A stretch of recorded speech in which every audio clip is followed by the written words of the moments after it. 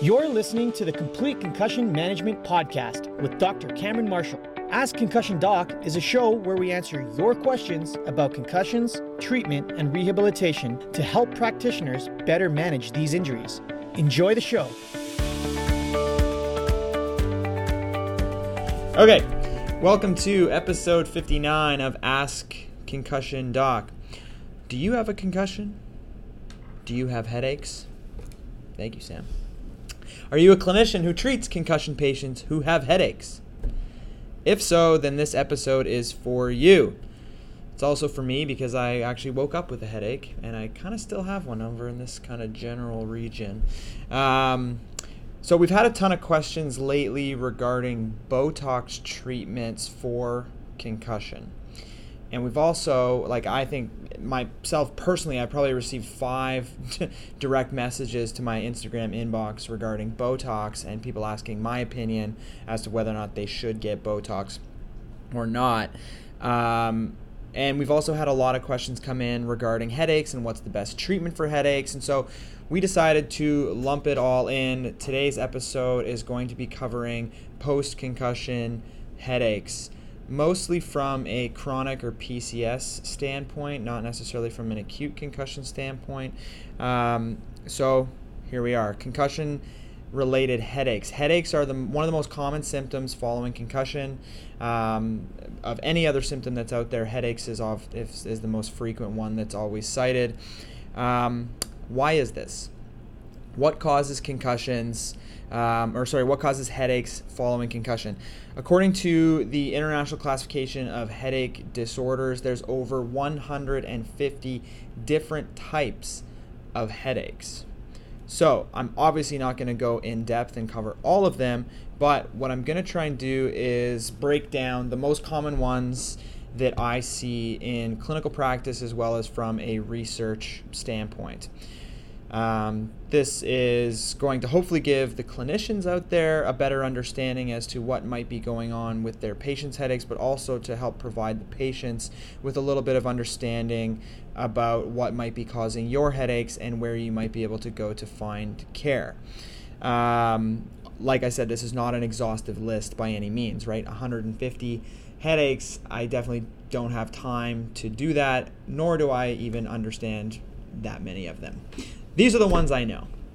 Okay, so first off, the first one that we're going to talk about is what I'm going to call physiologic.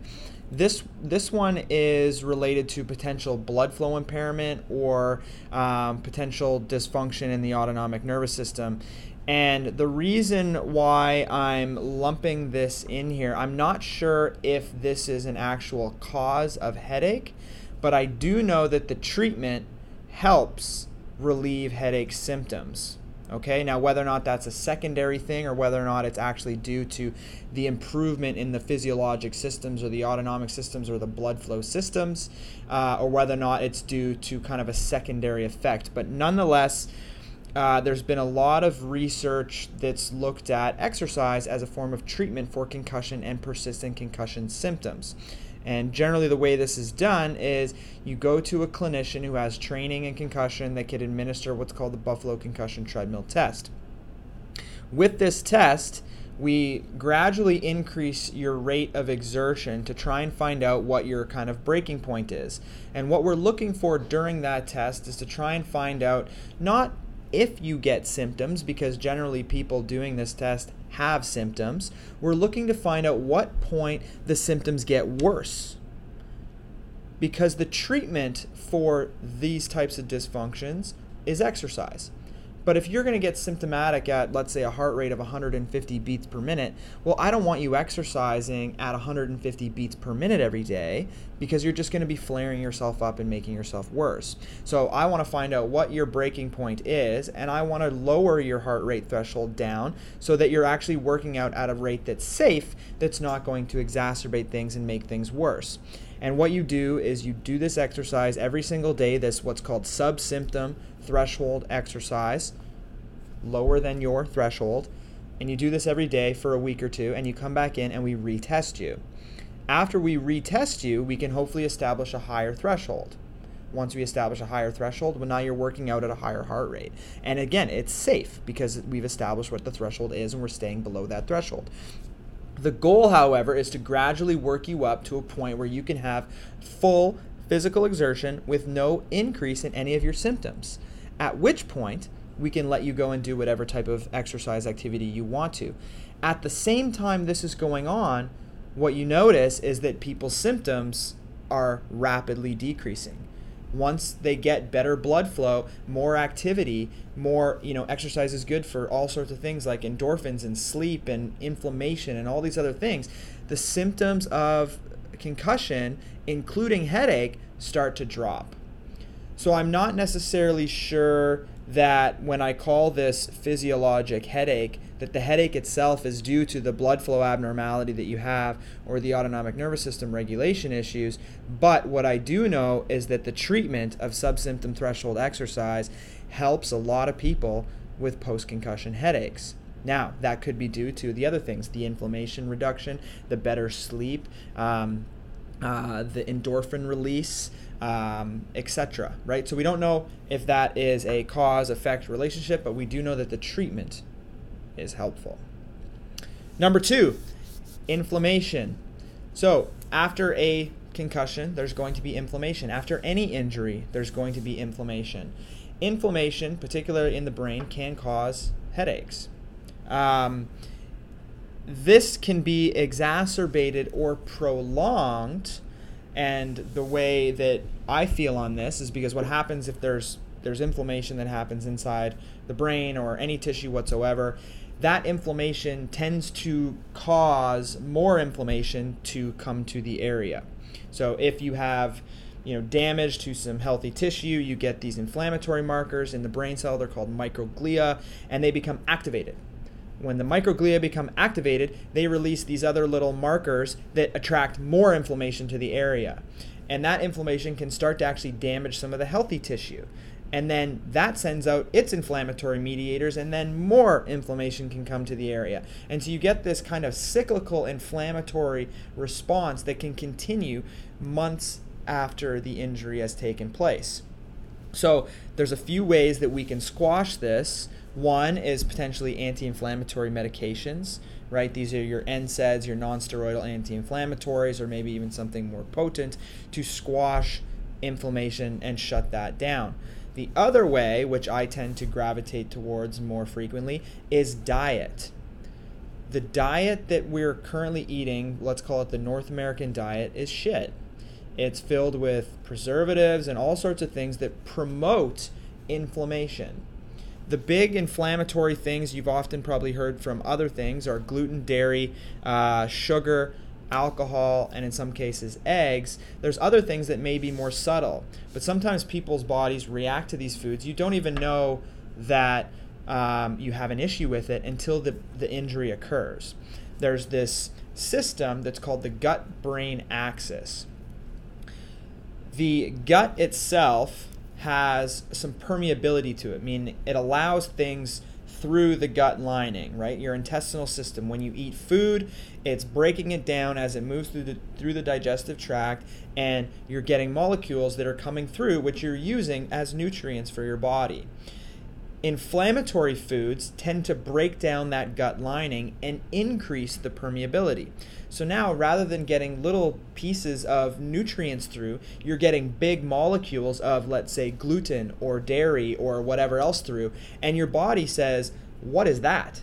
It sees it as a foreign entity, so it attacks it. Well, this creates an inflammatory response. It's your immune system is attacking something. That's inflammation. That inflammation can then go up to the brain and make you feel foggy, fatigued, lethargic, give you headaches, etc. So certain people that have food sensitivities will notice that after they eat certain things, they get a headache.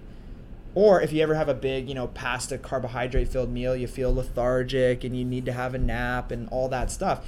That is that response. After concussion, what has been found, and this is only mostly in animal studies so far, so we still have a long way to go on this, but after a concussion injury, the permeability of the gut lining increases. So even things that may not have bothered you prior to concussion are now creating this constant immune inflammatory response.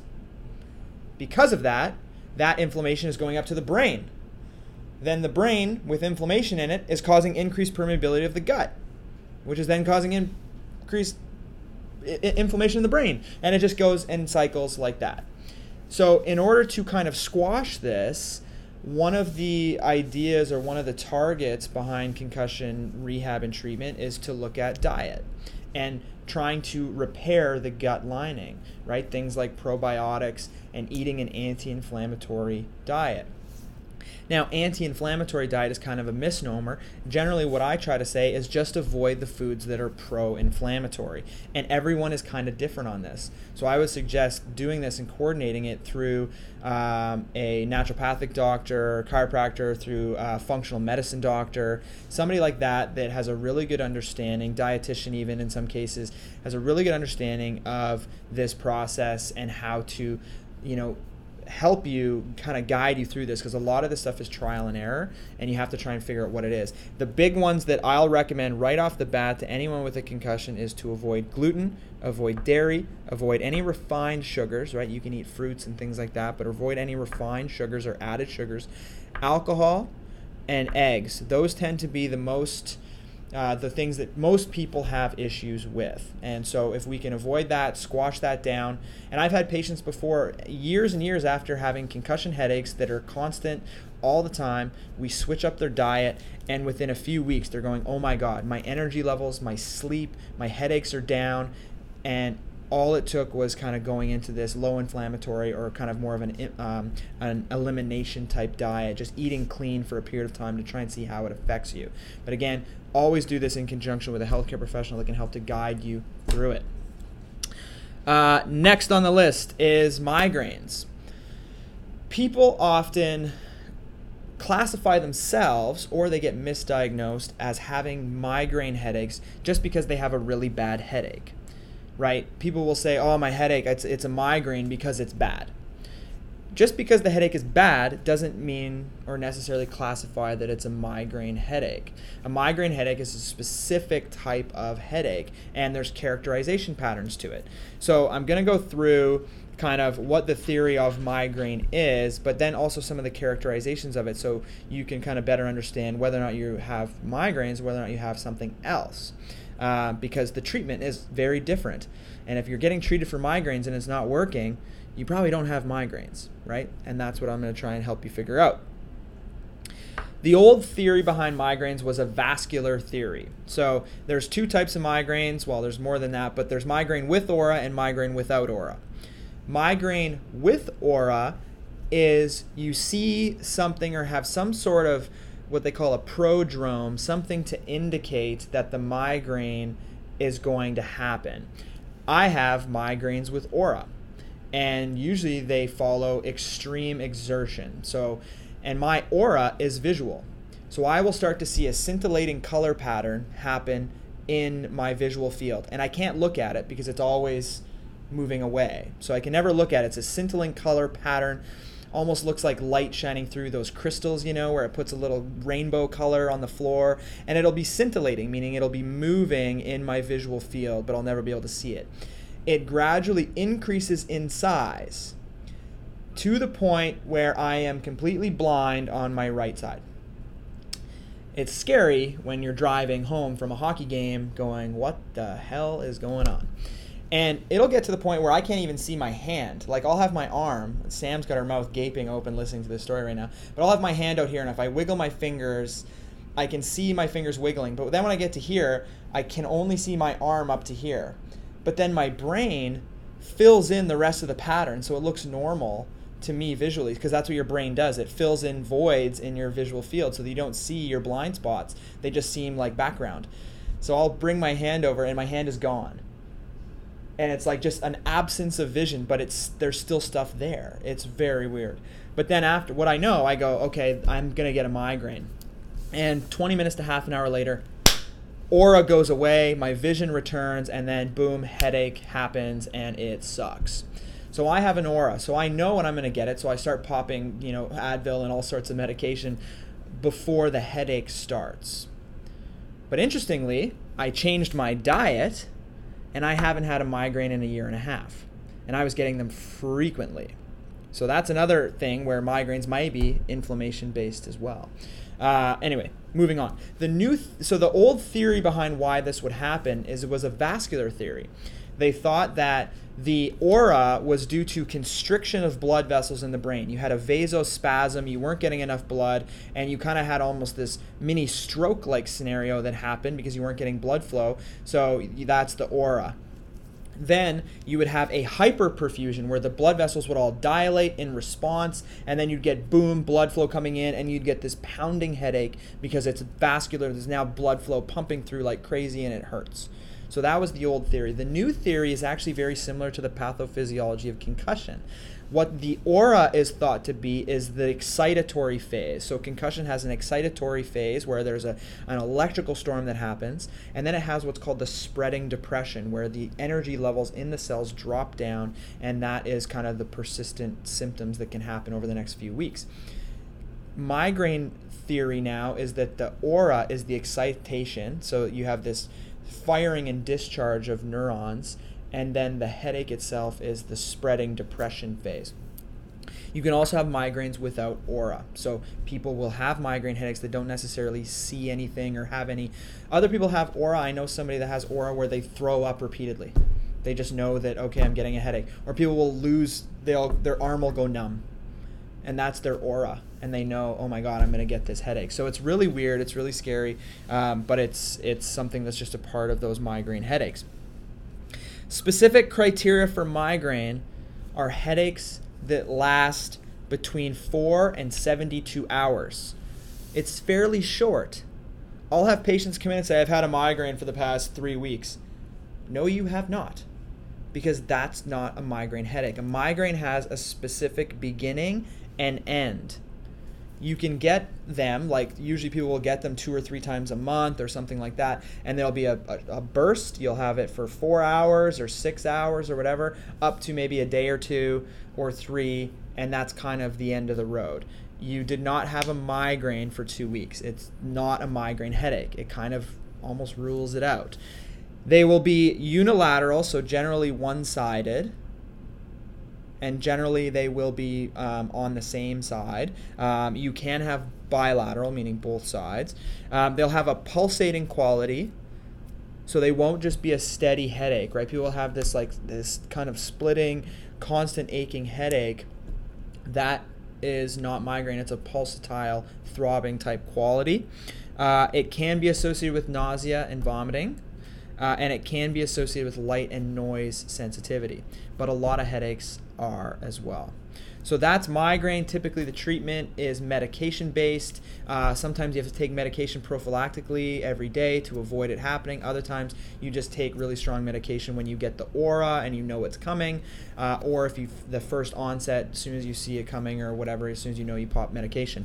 The other less commonly recommended treatment, though, which I found worked for me, I was prescribed the medication. I never ended up having to take it because I changed my diet, and so far, knock on wood, I haven't had one in a year and a half. So awesome. My last one actually put me I went to emerge. I thought I was having a stroke because my aura lasted for a long time and I could not see out of the right side of my visual field. I was actually with Taylor. Oh my gosh. I was. Did he help you or? No, he was useless. He was useless. No. Yeah, so the next one on the list, which I feel is probably the most common, is what's called a cervicogenic headache. So it's a headache that comes from the muscles and joints of your neck, and it refers pain into the head. So the head and the neck come from the same area of development when you're a fetus. So they come from the same kind of little pocket that develops into your head and neck. So they share a lot of common pathways. Your neck tells you a lot about where you are in space, and it also can refer pain into your head. And depending on which muscles are involved, it can refer pain to specific areas. So based on the location of a patient's headache, I often know what muscles and joints I'm going to check to be able to rule in or rule out a specific type of headache. With a concussion, you also will get a whiplash injury pretty much 100% of the time. Concussion takes a lot of force to happen. Whiplash takes a small amount of force to happen. Anytime you're going to get a large amount of force delivered to the head, you're going to get that small amount delivered to the neck. So studies have shown this, that 100% of the time, every person that gets a concussion will also have a whiplash that's associated with it, or some sort of neck injury. You may not even feel the neck injury because right now you're focused on your head. But the symptoms of whiplash and the symptoms of concussion are the exact same. Headaches, dizziness, nauseousness, balance impairments, visual disturbances. Your neck tells your brain a lot about where you are in space. It coordinates movement of your eyes. So whenever your eyes are moving, the muscles of your neck are also moving in coordination of those eye movements. And so this communication is happening throughout your sensory systems. So the neck can cause dizziness, and the neck can also cause headaches. And listen to the characterization of cervicogenic headaches. Pain is generally unilateral, meaning one-sided, same as migraine. Pain can also be accompanied by nauseousness, vomiting, photo and phonophobia, meaning light and noise sensitivity, same exact qualifications as migraine headaches. And this one can last weeks to months if it goes untreated. So those of you that say, I've had a migraine for 3 weeks, you likely have a cervicogenic headache, meaning a headache that is coming from tightness in the muscles and joints of your neck. When a muscle is tight and sore, you might feel it in that muscle, but you also might feel it up here. So right now, this headache that I woke up with this morning, that's in my front right temporal and frontal area, when I push on the right side suboccipital muscles and my C2, C3 joint right there, I get the headache to increase right here. Okay? There's nothing wrong with right here. It's right here. And I push on that and I feel that what's called referred pain. So referred pain is pain that's felt somewhere else, but the origin's actually in a distant or other part of the body. The brain is weird like that. It's not good at picking up this deep aching pain and where it's coming from. So treatment for these types of headaches is manual therapy, getting treatment of the soft tissues. So active release type therapy is something I do with my patients quite frequently. Another one is acupuncture, so treating certain muscles, right? And like I said, certain muscles will have different referral patterns. So if it's this muscle right here, you might have pain in the face. If it's the suboccipitals, you might have pain in the forehead or even right behind the eye. I guarantee a bunch of people listening to this right now saying, I have headaches that are like in my eye. And they'll get MRIs and CT scans, and they'll be thinking they have some sort of tumor in their eye, and it'll be crazy, but yet all it is these suboccipital muscles, and if you treat those muscles, the pain will go away. It's quite easy to do. Another thing is rehabilitation, so a good PT or a chiropractor can provide you with some rehab for this to help strengthen the neck, because a weak neck is also a tight neck and a dysfunctional neck, but also for proprioception, meaning movement of the muscles and joints to make sure that the things are coordinated and you're moving in a proper way, because if you're not, that creates tightness in certain areas, which will then refer pain into the head. This is just food for thought, because I just had this thought come into my brain. The brain itself cannot feel pain. So oftentimes people with concussion will have headaches and they'll think it's their brain. The brain, however, does not have pain sensors in it. So you could take off somebody's skull and poke their brain and, make them do funny things, but they won't feel pain in the brain because the brain doesn't have pain fiber. So how can we say or assume that a concussion-related headache is due to the brain itself experiencing pain? Because the brain itself doesn't have any sensors to sense pain. So the headaches are likely due to other, possibilities. That's why I think that a lot of them are neck related, and most people don't really think about it. So you have tight muscles, restricted joints. Treatment is soft tissue therapy, acupuncture, rehabilitation, manipulation of the joints, so having the joints adjusted. The other treatments, which is where I'm going to get into this other part, are injections. So people will recommend that you get a trigger point injection, which means to inject an anesthetic. So you take something like a lidocaine or bupivacaine, something that is an anesthetic, and inject it into the tight muscle. You'll numb the muscle, and the headache may go away. All right, so that's trigger point injections.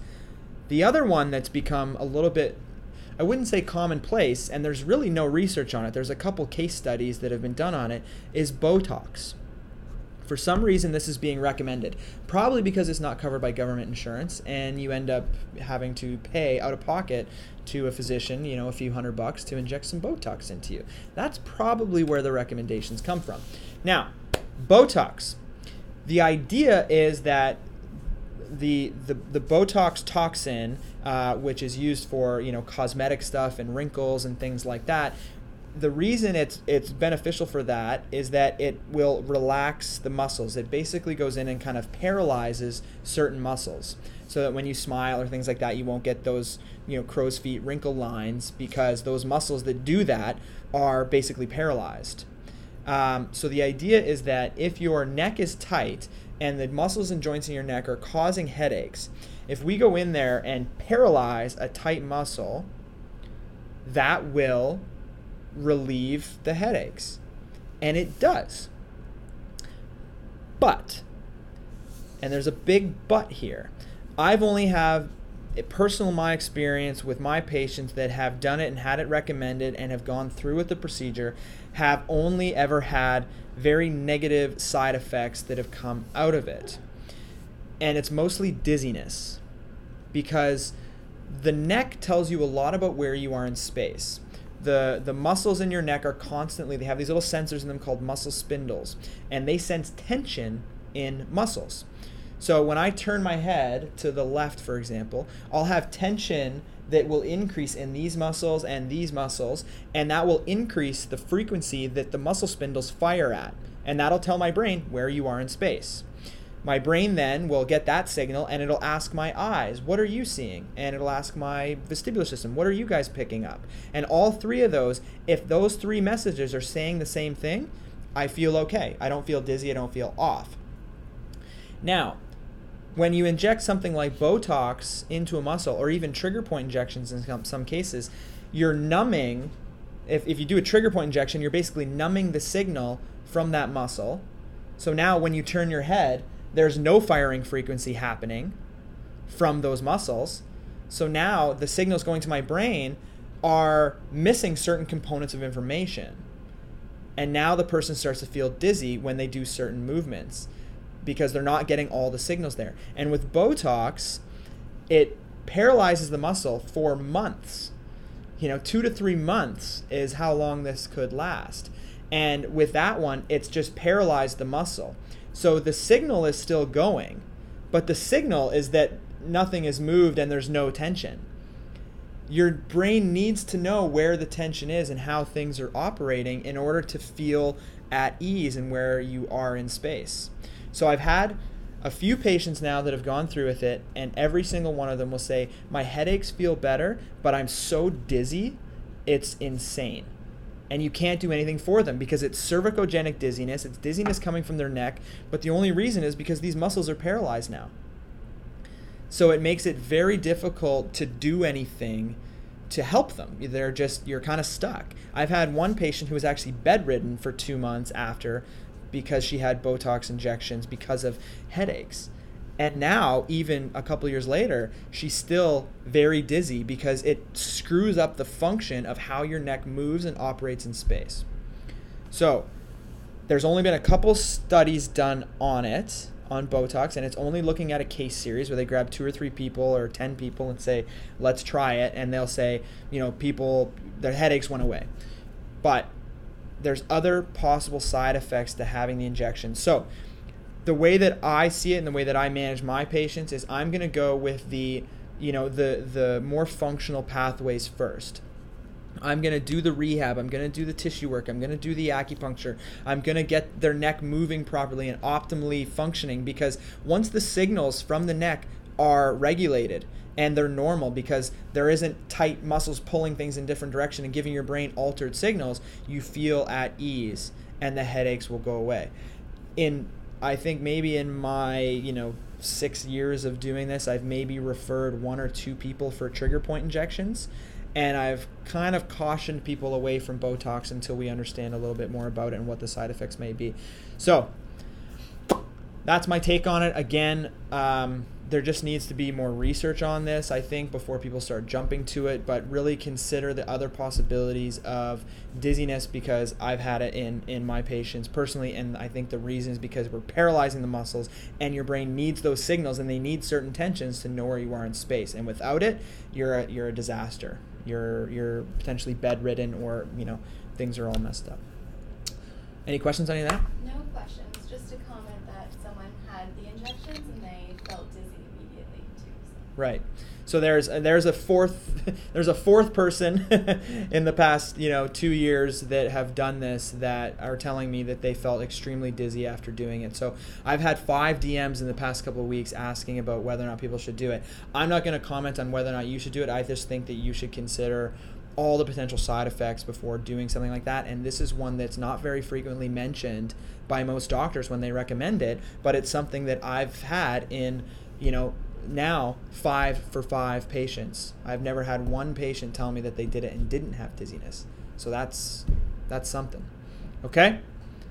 Cheers, guys. Thanks for joining us. If you have anything you want me to talk about next week, let me know. We're doing these like day of, going like, hey, what should we talk about? All right, let's do it. Anyway, cheers, guys. Bye. Thank you for listening to the Complete Concussion Management Podcast. If you like the show, please subscribe and let us know by leaving a review. Have questions about concussion management for future episodes? Submit them to our website, Facebook, or even Instagram.